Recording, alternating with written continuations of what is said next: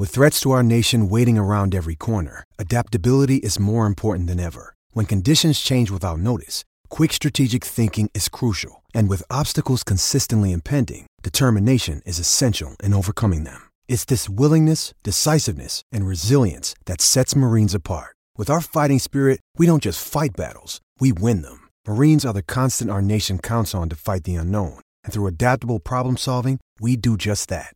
Learn more at marines.com.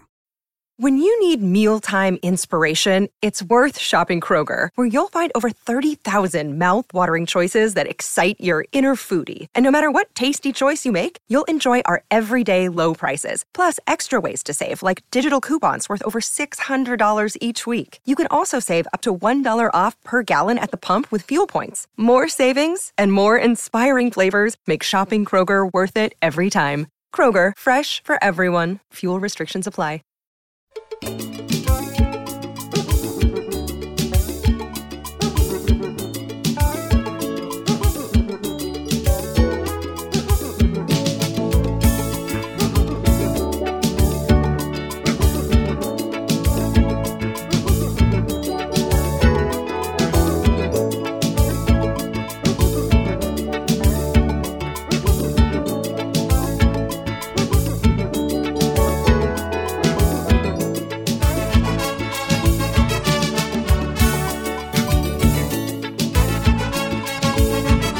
This is Kimar Roach, and I listen to the Caribbean Cricket Podcast. Yes. Ladies and gentlemen, welcome back to another edition, another episode of the Caribbean Cricket Podcast. I'm one half the Caribbean Cricket Podcast, Machel St. Patrick Hewitt. And yes, the background has changed. There's a teddy bear to my right. there's bedroom items to my left. I've had to move the studio. My dad has taken over the physical studio room and told me to go record this episode in my bedroom. But here it is. Your parents are always going to be your parents. But ladies and gents, hot off the heels of the previous episode where we spoke to Shunak Sarkar about associate cricket and what the rise of associate cricket in the context of West Indies cricket, I've got another special episode today. And this one is, I'd say, even more exciting. And let me give the context for this one. So about a month and a half ago, I went to, for those of you who are Londoners or know London, I went to Richmix, which is, let's say, East London, around Shoreditch, Liverpool Street, etc. And I went to watch a film called 501 Not Out. And when we talk about the number 501, for any keen cricket aficionado, you should immediately know who that is going to be about and what particular cricketer that's going to be about. And it is, of course, the great Brian Charles Lara. And I think one of the biggest kind of debating points you have in cricket is who's the greatest batter of all time. And particularly within the Caribbean region and for fans of West Indies cricket, if you have a conversation about who's the greatest West Indian batter of all time, you probably, every other person, if not every person, Lara's name is in the conversation, if not number one. And then if we even consider it in terms of the greatest batter of all time in general, Lara's name is in the conversation, if not number one. And for anybody who had the pleasure of watching Brian Lara play both domestic cricket around the world and international cricket for the West Indies, if you had that pleasure, then the word is what it says. It was a pleasure. I myself remember one iconic innings that Brian Lara played at Sabina Park in, I always get the dates wrong, I believe it was 1999, home series versus, might be 98 actually, home series versus Australia, and he hit 213. At Sabina Park. And at the time, I had never live in terms of my actual eyes in a ground, seen someone as talented as Brian Lara. And that's just one of his innings. That's just one. Never mind the actual iconic 375, the iconic 400, the iconic 501. So that all notwithstanding, and that intro notwithstanding, when I went to watch the film 501 Not Out, I had been in kind of build-up conversation prior to going to the venue with the director, a gentleman by the name of Sam Lockyer. I say director. He technically also the star of the film as well. I mean, he plays a minor role in the context in terms of Brian Lara, but he's technically the star of the film as well. And Sam and I had been in conversation about myself and Santoki coming to watch 501 Not Out, and I was able to get the time to kind of head across to the cinema to go and watch it. And before I get Sam on the show, I want to say now, and I'll say it throughout the forthcoming conversation with Sam, try and get along to watch this. If it's available to rent anywhere, if it's available to stream anywhere, when those options come out, please watch this film. It is an absolute must, not only for people who were alive at the time when Brian hit the 501, the 400, etc., but people who have heard about the kind of folklore of Brian Lara since he retired. It's still essential to watch. If you truly want to understand what made Brian Lara the person he was, from a young youth to even Brian Lara now, as well, I don't know how old he is now, 51, I think he might be, to Brian Lara now, this film is absolutely essential to kind of weave in the fabric together of understanding Brian Lara's impact on the game. You know what? I hope Sam's happy with that intro, you know. But without any further ado, let me bring Sam Lockyer onto the show. Sam, how you doing? Hey, Mikhail. Yeah, I'm good. How are you? I'm fine, thank you. Do you know what, Sam? I never tell. I always say to the guests, I'll do a bit of an intro, and then it goes on for quite a while. But if we jump straight into it, I've tried to tell people who you are in the context of this 501 Not Out film. But let me hand the floor over to you, actually. For anybody who's not familiar with your work, for anyone who's not familiar with the film, who is Sam Lockyer and what is 501 Not Out? Hey, Matt. Great to see you today. So my name's Sam Lockyer. I'm a director based in Birmingham. And 501 Not Out is a feature-length documentary all about the legend that is Brian Lara. And obviously majoring on the 501 innings and his, I guess, that kind of 6-month period 6-week period, I should say, where he was obviously an established Test cricketer. He scored the 375, broke Sir Garfield Sober's world record. And then in that 6 weeks period, kind of went from that, did the 501, and he kind of went overnight global sensation, absolute superstar of the game. It kind of tells that story. So naturally, for people who will be watching this on the visuals and not listening on the audios, because we have a different audience for visuals and audios, generally speaking, they will say, "Okay, Sam, cool, you made this film," but then the obvious first question is, what made you want to make it? Yeah, so for me, Brian was my childhood hero growing up. In Essex in the mid-90s. My dad used to take me to matches at Chelmsford. Back in the day, this is obviously, there'd be touring games, so the West Indies would come and tour. We'd play Essex at Chelmsford. Australia would come, we'd go and see Australia play Essex. And I remember queuing up for Brian's autograph at the Boundary's Edge at Chelmsford in the summer of 95. That was when the Windies came over. I was just kind of in awe of him and everything that he'd achieved in that period. I hope you understand this question. But so I too and several millions others would have been in awe of Brian Lara in his early pomp around 95 and 94, 95. Even to now, if people met Brian Lara, I think they'd struggle to know what to say to him just out of sheer awe of meeting Brian Lara. But how do you it sounds such a silly question, but you have to understand this from like the layperson who has no experience of these things. How do you go from an idea about, I want to make a film? So talk us through the process. I want to make a film or a documentary about Brian Lara. I guess weave the story together. How did you go from the initial inception of, this is an idea that I've got, to, and I don't mean making it, but this is an idea I've got, to yeah, let me fly out to Trinidad, go start speaking to some people. How did you weave that kind of initial inception together? Yeah, great question. So it was about a 4 or 5 year period.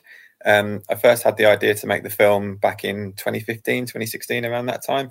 And I was kind of looking ahead to 2019 because that was the 25th anniversary of the 501 and the 375 and the Cricket World Cup in England, and there's loads going on. So I kind of earmarked that 2019 year to kind of make the film and get it out there. And it was Brian's 50th birthday as well, back in May 2019 as well. So yeah, the kind of stars aligned, as it were. And yeah, it was a case of how can we get this film up and running, you know? So we actually we launched a crowdfunding campaign, and we had fans from all around the world, fans of Brian, backing that crowdfunding campaign. We had one gentleman that put in £501, which I thought was a really nice touch. And more than that, he was from Trinidad. He was a Trini person, and he helped us with loads of contacts for accommodation and contacts in terms of contributors. So people like Nicky Board and Dr. Nigel Camacho, who are the co-founders of the Trini Posse Group, close friends of Brian Lara as well. So we couldn't have, the whole Trinidad trip couldn't have happened without, we had 2 or 3 people that were really pivotal in helping us. You know, firstly with the crowdfunding, and then secondly, actually the logistics and the access that we kind of needed to go to Trinidad and meet all these great friends of Brian and people at the Queen's Park Oval Cricket Club as well. And when we got out there, everyone was so up for talking to us. You know, it was myself and my colleague James, who was my cameraman, and 2 pasty white men in the middle of early May, end of April, early May, in Trinidad, boiling hot, 35-degree heat. We thought the cameras were going to melt, but yeah, everyone had open arms, and everyone wanted to talk to us basically, because obviously Brian is this absolute legend. He's the Prince of Port of Spain. So yeah, it was the trip of a lifetime. I think we were out there for like 8 or 9 days, and I don't want to give away too much because obviously I want people to see the film. But yeah, there were some pretty exciting moments that happened while we were out there. When you so you start the crowdfunding campaign, and it looks like, you know what, we can pull this off. We're going to be able to go out to Trinidad. We're going to be able to speak to kind of key individuals around Brian, all the kind of people who saw him as a youngster up until the present day, etc., etc. Was there because it's not, again, obviously I've had the pleasure of seeing the film. It's not like there's a script per se, because it's a documentary, but did you have the outline of this is what I want it to look like? Or was it more of a freestyle in so much as let's see where these conversations take us, because we don't know what people are going to say. We don't know who we might get a new contact with as a result of conversations, etc. Yeah, another great question. I would say it was a bit of both. I had a vision for the film, the story I wanted to tell, and it was a case of taking audiences back to that moment in June the 6th of 1994. I've got the T-shirt on, by the way. It was a case of accessing archive footage that had never been seen before, archive photographs, and obviously interviewing some big names. We've got Curtly Ambrose, Alan Donald, Ian Bell, the sort of Trini Posse Group founders, Jonathan Agnew, some real big names from the world of cricket in the film. And obviously I did my research. So I had an outline of, I wanted to take, the thing for me was I wanted to, find out where did it all begin. And obviously for Brian, it began, in Trinidad. So that's why I wanted to go out there to Trinidad. So that was part of it, is tracing his development, his early development at Queen's Park Cricket Club, his rise into the West Indies team. And then it was all about, him being signed for Warwickshire, the 375, and then getting signed for Warwickshire and stuff. And then the film kind of just goes on and kind of tells the story of that 1994 season. So I had a vision, if you like, for the film and the narrative that I wanted to tell. But obviously with documentary make, as you say, it's not necessarily scripted. So you don't know, a few interviewees came, people came up that we didn't necessarily had heard of before. And we're like, right, we're going to speak to that person. That's really, really great. That's got to go in there, kind of thing. And another thing was a fan. Obviously, being a fan myself, I wanted to track down fans that appreciated that moment. There's two schoolboys that were part of the pitch invasion when Brian, broke the 501 at Edgbaston, and I'd seen that iconic image of them in the pitch invasion. I was like, I've got to track these two schoolboys down, because they're probably about my age now. So I was quite interested in that, in telling their story. So that was a part of it. And I think in a lot of these feature documentaries on these big superstars, sporting superstars, you don't often have the fans' perspective. So that was a critical thing for me as a filmmaker. I wanted to kind of get that across in the film as well. Yeah, and I thought that was, I mean, like, I'm going to keep saying it, like, the film's so good, but I thought that was a really nice touch to get the fans' perspective on, just because it's almost like, I don't know if this makes sense, but again, for me, I'll give the kind of answer from my perspective. When they came on the screen, I felt it was like me on the screen, if that makes sense, in so much as the fans' genuine perspective of this is what it felt like, as just they were like school kids. They would have been like 13, 14, 15 or whatever it was at the time. And that kind of resonated to how it would have felt for someone like myself, who would have been young at that time, that around that age at that time as well, trying to take in what Lara had achieved. And I think, again, deliberately not trying to give away a lot from the film itself. One of the things that really, really hit as well in the film was when I think that's when Jonathan Agnew is actually on the screen, and you make the reference to Brian Lara cricket. And it's weird, Sam, because when that part of the film happened, I remember being sitting in my seat going, oh yeah. And it's weird because, of course, Brian Lara cricket, but you grow up, or people like yourself and myself grew up playing Brian Lara cricket without probably understanding what he'd actually done. And it's only when Agnew comes on the screen and it brings up the kind of context of Brian Lara cricket that you realise this guy was a proper bona fide global superstar. It sounds silly. It sounds silly to say, of course, like now we look back and go, yeah, of course he was. But at the time, I think it was hard to appreciate or understand the wider kind of context of what he was actually, or the impact he was having on the world game. And I guess the question out of that is, was that something you kind of picked up as well in terms of piecing everything together? Even you as a fan at the time, but you're now filming in retrospect. Did you even yourself pick up on, wow, this guy's impact was even greater than I even realised? Yeah, 100%. I think when I met the photographer, Graham, I can't remember his surname, but he mentions that Barack Obama mentioned that Brian was the Michael Jordan of cricket. Graham Morris is a photographer who's travelled all around the world, taking photographs of the England team, the West Indies team, amazing photographs, stunning photographs. And Graham said, oh yeah, Brian was essentially, Barack Obama said, Brian was the Michael Jordan of cricket, and when I heard that, I was like, wow, that hits home, that Barack Obama, the US president, one of the most famous people in the world, if he's saying that about Brian is a big deal, and obviously Michael Jordan was a massive deal. So yeah, like the second half of the film, like touches on the legacy, Brian's legacy and his impact around the world. And as a fan, as a cricket fan, growing up, studied in Birmingham, and that's where, 20 odd years ago, when I'd go to Edgbaston to watch Warwickshire play, and that kind of love of Warwickshire kind of emerged then, and would see the iconic photographs of the 501 and think, one day I've got to make a film about this, but that whole legacy, was exemplified in that video game. And I played that video game with my mates in student digs, on the Xbox.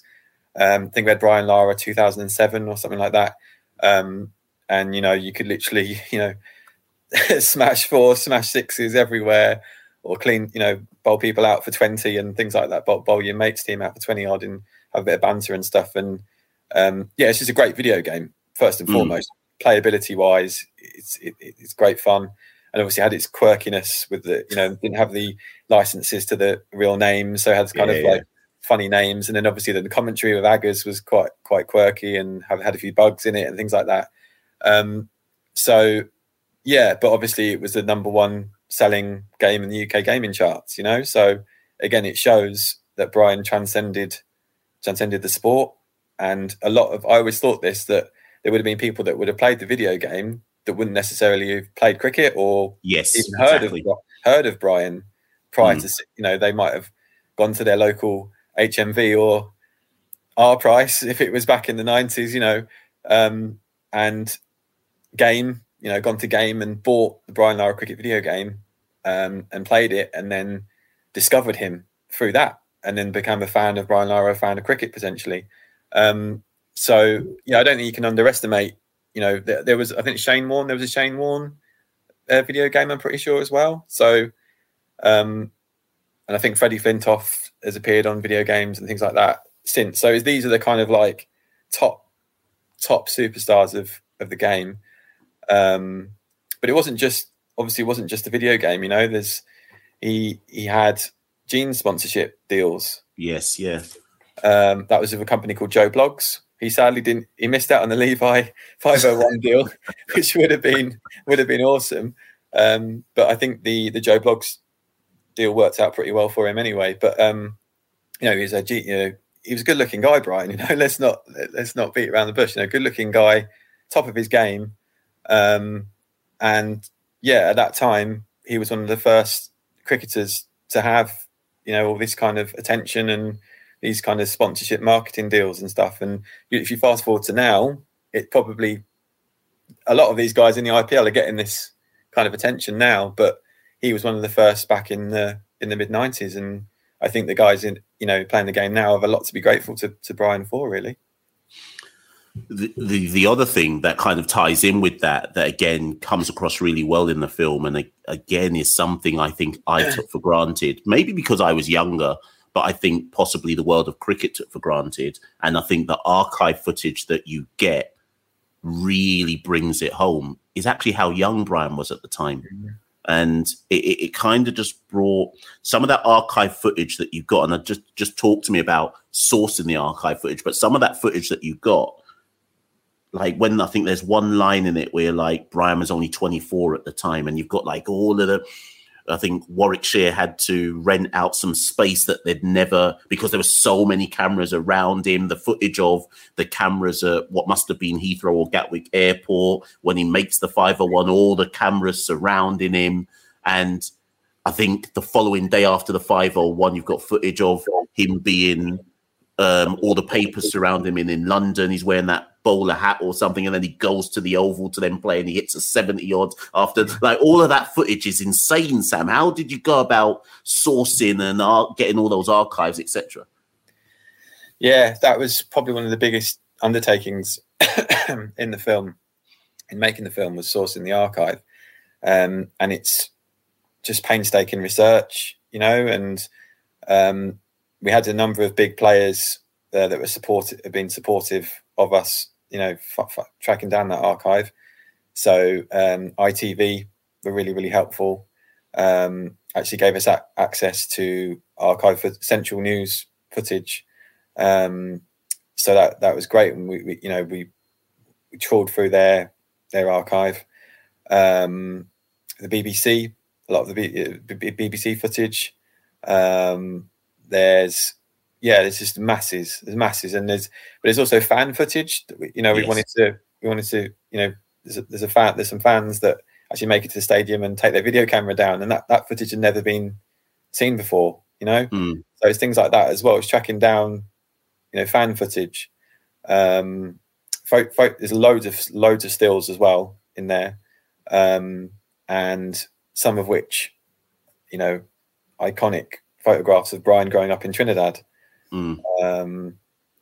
So yeah, it was just a case of far and wide, reach and just doing a ton of research, and then hoping that the big players would be supportive of what we were doing, and help us with the access. I should point out as well, and I didn't say this at the top of the show, so my apologies for those who didn't know. The filming or the screening that I went to see was part of the Windrush Film Festival, which was throughout June in England. And the reason why I make reference to that, Sam, is because, of course, like you said, the film originally came out in 2019. And some people listening to this, whether those based in the Caribbean or our diaspora audience, I'm fairly certain that those listening to this episode will be like, I've got to go see this. I've got to go catch this. But would it be fair to say that when you released it, the pandemic had a massive kind of impact on getting it out there? Because I think you released it just, maybe 6 months before the world shut down, maybe give or take more. So what impact has that had on, I guess, trying to get it really out there for the wider cricket public to embrace? Yeah, definitely. We had a UK cinema deal, like a deal. We were going to get it out there in Picture House cinemas. We were in talks with Picture House anyway. They were really keen to get it out there in UK cinemas. And obviously the pandemic hit, and then all the cinemas shut. And it was like, gosh, wow, okay, that's not ideal. And we got selected for the film to open the Trinidad and Tobago Film Festival, which is the biggest film festival in the English-speaking Caribbean. So that was a huge deal. And again, I couldn't fly. The festival was done virtually because of COVID, because all the flights were grounded. So I didn't get the opportunity to go out there to Trinidad for that. But still, the film got screened virtually, and people around the world could watch it and enjoyed it. Which was great. But yeah, that was tough. That was tough. The timing wasn't ideal. But on the positive side, we've kind of had a bit of a second coming. Yes. This year, like you said, with the Windrush Caribbean Film Festival, that was huge. That was a huge deal to screen at Shoreditch, our London premiere, and the great man came along, which was awesome, absolutely awesome to see him there, and sitting next to him, watching him watch a film that I'd made about him, my hero. It was unbelievable, absolutely unbelievable. And thankfully he enjoyed it, which was good. And quite a few of his friends came along, and Daniel Bell Drummond, great cricketer at Kent. I think literally a few days later he scored 300. I was wondering if you'd noticed that as well. Yeah, which is mad. And actually, if I just come in there, Sam, do you know what was so interesting to me? And I hope Daniel doesn't mind me saying this. Daniel has, of course, been on the Caribbean Cricket Podcast as well. And so it was after the film had finished, and Brian had done the excellent Q&A with yourself and Gladstone Small, etc. And so Daniel Bell Drummond had some stuff that he wanted Brian to sign, I think. I swear that's what he had in his hand. So I'm speaking to Daniel, and as God is my witness, Daniel was as excited as me to meet Brian Lara. And that kind of really hit home for me, that I was looking at Daniel Bell Drummond thinking, yeah, but you're a really good professional cricketer in your own right. And you're looking at Brian Lara like, oh my God, this is Brian Lara. Like, I got to go get him to sign this. I got to go talk to him about this. And as you say, Sam, literally 2-3 days later, he goes, hits 300. And I was thinking the same as you, which is, yeah, you got the anointing from BCL. Now you got to go hit that 300. But it really hit home for me, as you say, when Brian turned up at the screening, just how it's the aura. That's the only way to describe it. There is an aura about Brian Lara. Some people are asking questions on the verge of tears talking to Brian Lara. So I thought that was really interesting in the context of watching the film as well. And even now, to the present day, you have people looking at the film, and then Brian now, and just the kind of general impact.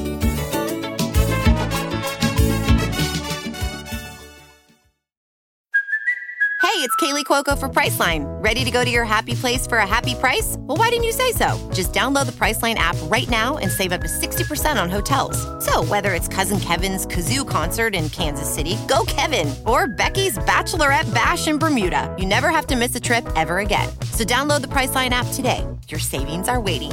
Go to your happy place for a happy price. Go to your happy price, Priceline. Looking forward, let's get some of these. We've got to plug it for sure. Next month, at the time of recording, in about 13 days time, 12 days time, there is I say we like I'm in it. So there is a screening of 501. Do you want to just talk about that? Yeah, thanks, buddy. Yeah. So we've got a screening at the Electric Cinema in Birmingham on Saturday, the 12th of August at 2:00.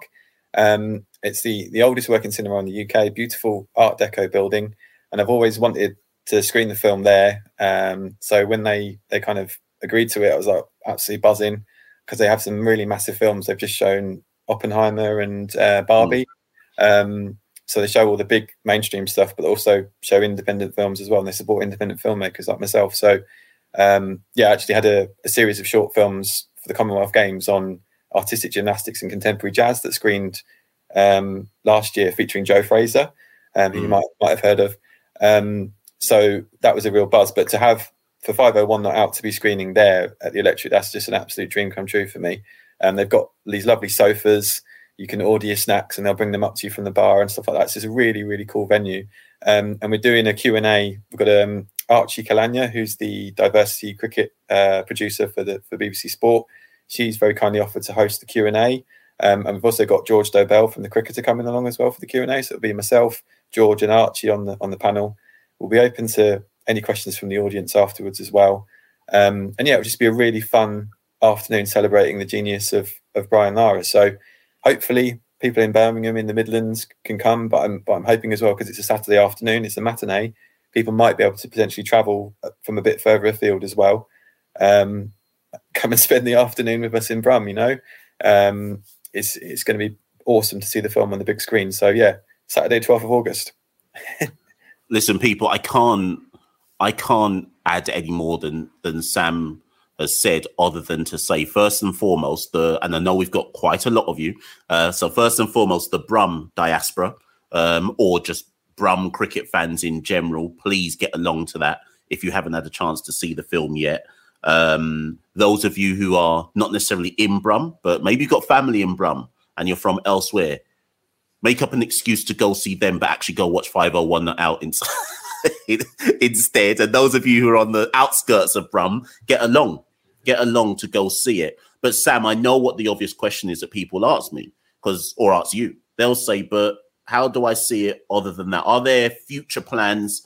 Because like you say, I'm glad you used that phrase, second coming of the film. And I'm surely, Sam, in the back of your mind, you're thinking, well, next year is 30 years since it happened. So surely you're thinking that as well in the back of your mind. So have you got any plans for wider releases for, I'm sure you might not be able to give them all away, but like streaming, this, that, and the other? Is there, obviously people can go to your website, please plug that in a second, but have you got any further plans as well? Yeah, thanks, buddy. So the website is 501notout.com. We're on Twitter at 501notout, and also Facebook 501 Not Out. And that's kind of Facebook and Twitter is where we kind of update interested people on in terms of the release for the film and other stuff. So great if people can follow us on there. We're on Instagram as well, Iconic Productions UK. So that's my company, Iconic Productions. We're RTS award nominated company based in Birmingham. But in terms of the 30th anniversary, that's massive next year. Not only that, the 2020 Cricket World Cups in the Caribbean and USA as well. So that's going to be that's going to be a big deal. 30th anniversary of the 501, 30th anniversary of the 375, and I think I'm right in saying 20th anniversary of the Brian's 400 as well. Brian very kindly gave me, this is one of his special caps for limited edition 400 Not Out caps. But yeah, we'd love to get the film out there on a much, much bigger scale. And I'm pleased to say we now have a distributor, Central City Media, they're called. They're actually part of Rebellion, which is a video game company, but also has Rebellion Film Studios as well. So they're making feature-length films, and they have a film distribution arm. So we've got Central City Media on board now, and they're keen to get the film out there worldwide, on TV, in cinemas, to streamers, on in airlines, everything, the whole lot. So that's really, really exciting. But there's quite a lot of work that needs to go on behind the scenes, particularly with licensing of the archive footage that we spoke about, because there's so much archive in there. That all needs to be, the way it's done is you pay for it incrementally based on, if it's just going to be at, in festivals, or it's just going to be in cinemas, or it's going to be on a streamer, or it's going to be on TV. There's the deals the costs go up and up and up, basically, depending on, which territories as well you're looking at. So it's a massive load of work to get those rights cleared. But that's all, it's chicken and egg, because that's dependent on whether we've got, the interest there from a broadcaster or a streamer or an airline or whatever.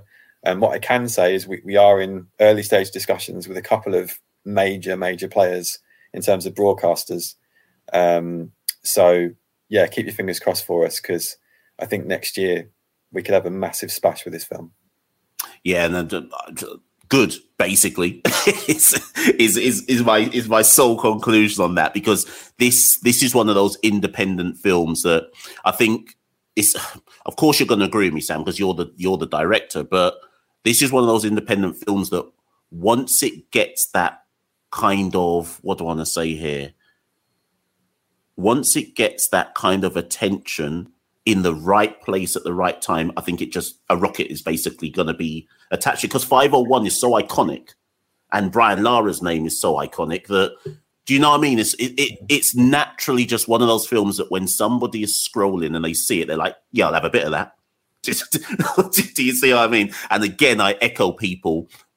I don't know what I expected when I sat down to watch it last month, but it superseded whatever I was expecting. Put it this way, and actually this is maybe the last question I'm going to ask you, Sam.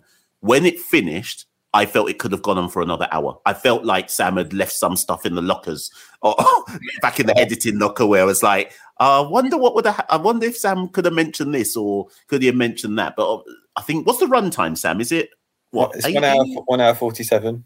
Yeah. Right. So 1 hour 40. Yeah. 1 hour 47. Fairly substantial. Yeah. And even then, I still felt like if you'd kept me in there for another hour, I don't think anyone would have complained, because of just how rich the content is that you've got there, right? But was there, I don't know if you can say, but was there anything that you left in the editing booth that in hindsight you look back and go, we could have included that, or maybe we should have included that, or and again, you're a director, you're going to say it's exactly what you wanted. was there some stuff that, like, say you got like a Netflix deal? Would there be enough footage that you've got that you could say extended cut, for example? Yeah, 100%. There's like hours and hours on the cutting room floor, and that's the case. Obviously, in the case of any film, there's loads of stuff that doesn't get go into the final edit and stuff. So yeah, there's a ton of footage. There was a lot on Warwickshire on the treble winning season, which some of it has obviously gone in, but a lot of it didn't, because we ended up with such a rich tapestry of great people wanting to talk about Brian and his legacy. So I probably got enough there to make a film about the Warwickshire treble winning season, which would be pretty cool. There's a bit more from Alan Donald. There's more from pretty much everyone. Ian Bell, I got an amazing interview with Ian Bell, and probably only a fraction of that has gone into the edit. But there's a lot in there, because Ian was, he was growing up. He was a youngster on the books at Warwickshire at the time, and he actually had a book that was signed. He got Brian to sign a book. He saw him in the car park kind of thing. Got him to sign this book for him. So I know Brian was had a big influence on Ian, and he went on to become this iconic, amazing five-time Ashes winner with England, so with the beautiful aesthetics of a cover drive. So there's a lot of interview bits with Ian that didn't make it in, but again, would love to make a film about Ian Bell one day. You know, there's so much potential. There's so much potential there. Yeah, that thing you said about maybe even looking at Warwickshire, because I thought some of the content you got from Dermot Reeve was absolute gold. And obviously Dermot Reeve is Dermot Reeve, and then those who know Dermot Reeve, the character, it's no surprise that it's content gold. But even with him, I was like, I feel like Sam could have spoken to Dermot Reeve for about 2 hours and got so much out of him. Do you know what we actually did, Mac? You hit the nail right on the head. Dermot invited us to his home, and we got an amazing amount of time. It was a good couple of hours with Dermot, and he did do some brilliant impressions. He did do the Imran Khan impression, which was really, really funny. Needless to say, I think he might have done Jeff Boycott and a couple of others. Needless to say, that didn't make it into the edit, but me and the film crew, we were wetting ourselves when we met Dermot. He was great fun, and yeah, he's a real character. And there's a lot of characters. I mean, Gladstone, obviously, massively grateful to Gladstone for appearing on the Q&A panel in London. He's a real character, and he's really funny in the film as well. And Aggers has his moments, bless him. When we filmed Aggers, Tino, the dog, was literally resting on the floor underneath the frame, underneath where we cut the camera. Tino was just literally on the floor there. So some great moments. And Curtly Ambrose, I mean, when I got to interview him, he was, I think, the first person I actually interviewed for the film was Sir Curtly.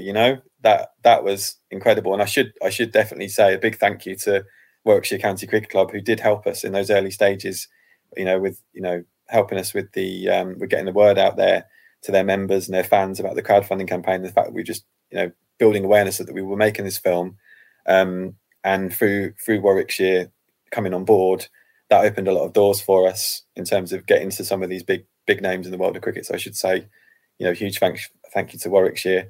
A huge thank you to Marston's Brewery as well, who were our official headline sponsor.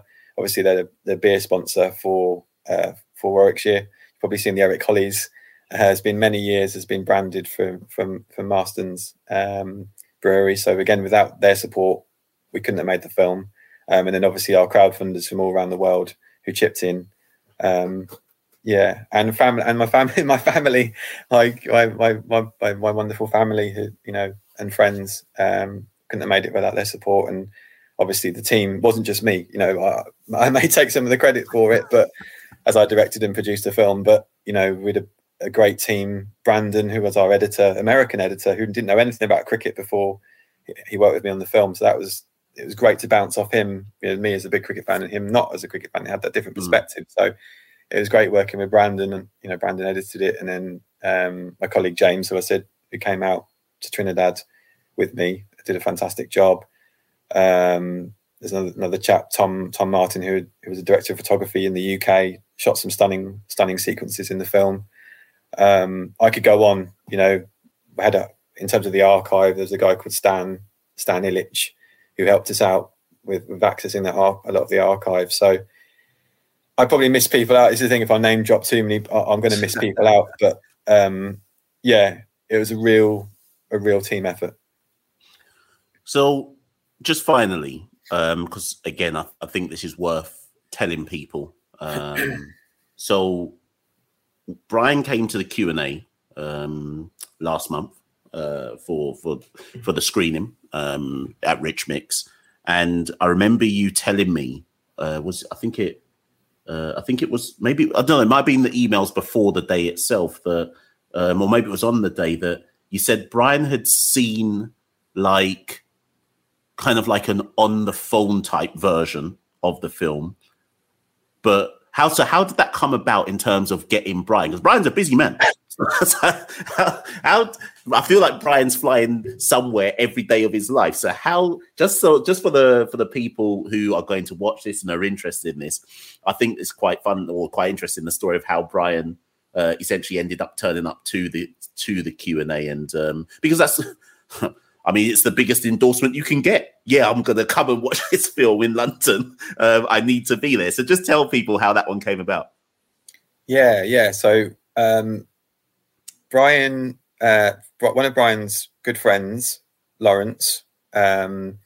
He I think he lives in Shoreditch, and he'd seen that the film was on at the Windrush Caribbean Film Festival, and then I think he messaged Brian about it, and then Brian thought, oh yeah, I'd like to see the film, and then I got a message from Nigel Camacho, who's, as I said, one of the Trinity Posse Group co-founders and a close friend of Brian's, actually Brian's dentist, and Nigel messaged me on WhatsApp and said, hey Sam, how's it going? Brian would like your number, you know? I was like, wow, okay, that's really, really exciting. Yeah, you know, you can have, you know, please pass on my number and send my best regards to say hi to Brian for me. You should have said no. Because, yeah, so you sent on the number. Yeah, I sent the number. And then, like, literally a few days later on a Thursday afternoon, I was at David Lloyd Leisure Tennis Club. I think I played a bit of tennis in the morning. I was doing a bit of work in the afternoon, and phone number, you know, a Trini, you know, I could see it was a Trini number come up. I was like, this is him. This is going to be Brock. This is the man. and you know, then you kind of hear that kind of sultry, kind of smooth voice. And it's like, hi, is that Sam? It's like, yeah, hi, is that Brian? You know, and then it sort of penny dropped. This is Brian Lara. You know, he's called me. I mean, it was probably 12 minute phone conversation, just, you know, catching up. He'd obviously been coaching in the IPL with Sunrisers Hyderabad, so I asked him a bit about that.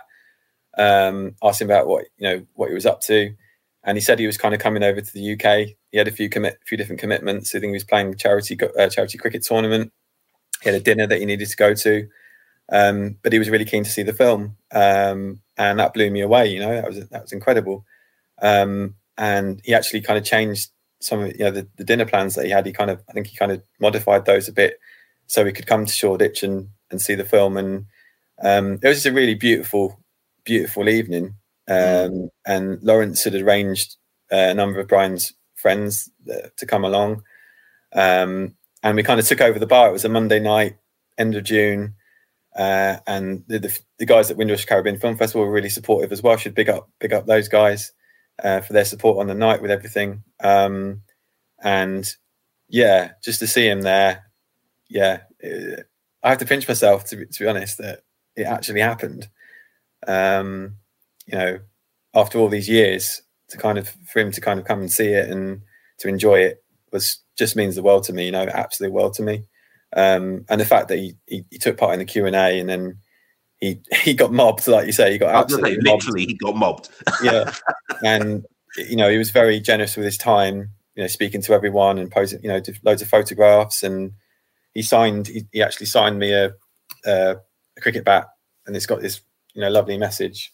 I don't know if you can see it, but yeah, there it is. Yeah, got it. Yeah, so that meant the world to me. You know, I've got that forever now. You know, so yeah, dream stuff. You know, when I set out on the journey back in 2017, when I started making the film, I never in a million years would have thought we'd have got to that moment in Shoreditch. So yeah, I'm eternally grateful to Lawrence and obviously Brian for coming, and Gladstone and everyone that made, you know, the Windrush Caribbean Film Festival, everyone that made that night so special. And you came along, Mac, as well. It was great to see you there. Thank you for the photos that you took and the video clips. That was much appreciated. So yeah, it's great memories. Wasn't the first time I'd met Brian. But I'm not gonna go into any more detail on that.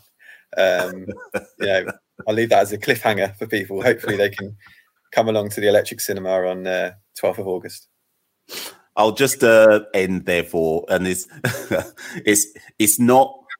nowhere near what Sam has just said about getting Brian along, but I think I should tell this story just as the final kind of pitch to people to try and get along to Birmingham on the 12th if you can, and if not, follow all the different handles that Sam gave, because there will be more and more information coming out over the coming months, years, about how to catch this film, etc. But on the day when we were leaving the cinema, I bumped into a gentleman. I apologize I should have looked this up beforehand because it's only just occurred to me. I want to say his name was Gary. And if it isn't Gary, the gentleman who it was, I'm so sorry for getting it wrong. But anyway, Sam, I bumped into a gentleman on outside down the stairs, and he was with his dad. And he said, this sounds like I'm bigging up CCP, but it's actually to big you up, Sam. And he said, he said something like MASH. And I said, oh, hi. Didn't know who it was. And he was like, I follow the Caribbean Cricket Podcast, etc. And he was like, thanks for putting out the tweet about the film today. I would never have gone if you hadn't put the tweet out. And I told my dad, and I said, I'm going to take you tonight. I think it was his dad's birthday. And he was like, that film was absolutely amazing. So people who are listening, this isn't about bigging up CCP. It's more for me to make the point to you that this gentleman who I met and his father were absolutely blown away by the film. And that was only purely because Sam had reached out to me to let me know it was happening. I said to Sam, I'm going to retweet this to make sure that people know that it's happening. And individuals who I met on that day, from Daniel Bell Drummond to this gentleman and his dad, were like, that was brilliant. So people, please, if you've got the time on the 12th, go along, go watch it. And like I say, if you haven't, follow all the different acts. The acts will be in the description below for those of you watching this on YouTube. If you're listening to it on the audios, all the apps will be in the description below as well. And go and follow Sam, the 501 Not Outs, etc., to get more and more information about how to catch this film, because it's one you will definitely want to watch. Sam, I'll leave the final words to you. Just want to say thank you so much for having me on the show. It's been great to chat. Really enjoyed. We could have chatted, like you said, for a few more hours, I'm sure. Lovely to see you in London as well. Thank you so much for your support to come and see the film in Shoreditch at the Windrush Caribbean Film Festival. And just want to say to all your listeners, come and see the film, and I hope you enjoy it. It's a real kind of heartfelt, I would say it's a love letter really to Brian Lara, an ode to Brian Lara. If my 12-year-old self kind of knew what was going to go on and transpire, it'd be amazing to kind of for me to go back in time and speak to my 12-year-old self and say, well, you're going to make this film about your childhood hero, and this is what's going to happen, and he's going to come and see the film in London, and it just blow you away, blow me away. I just want people to see the film now. I just want to share it. It with people, and I feel that Brian's, his achievements, his legacy, him as a person, more than anything, his humility, his generosity, his good humor, he's just a really nice, normal bloke, basically, that likes to drink, likes to party, likes to lime, and obviously loves his cricket, loves his golf too, by the way. But just a really, really nice bloke, basically, and I can genuinely say that from the bottom of my heart, So I just want as many people as possible around the world to enjoy, celebrate his genius, really. I think that's it. Listen, ladies and gents, that's been Sam Lockyer, director, producer of 501 Not Out. I won't do any last pitch. I think we've done enough. I think you know where we're coming from. If I am saying that this is 1000% a film you need to watch, I wouldn't say that about any film, about just any old film about West Indies cricket. This is a must watch, people. And like I say, if you love Brian Lara, and even if you don't love Brian Lara, but you love West Indies cricket and you want to kind of embrace any kind of content around West Indies cricket, this film is a really good place to start. So get involved, people. We've given you all the acts. Go and follow. I want to see by this time next week, when I speak to Sam, I want him to tell me that he's had about 1,000 extra followers since this episode drops. So go follow, people. Go do what you need to do, and make sure if you're around and you can, get to Birmingham on the 12th of August. That's been Sam Lockyer. I've been Mashal St. Patrick here at one half the Caribbean Cricket Podcast. Thank you as ever for listening. Thank you, and good night.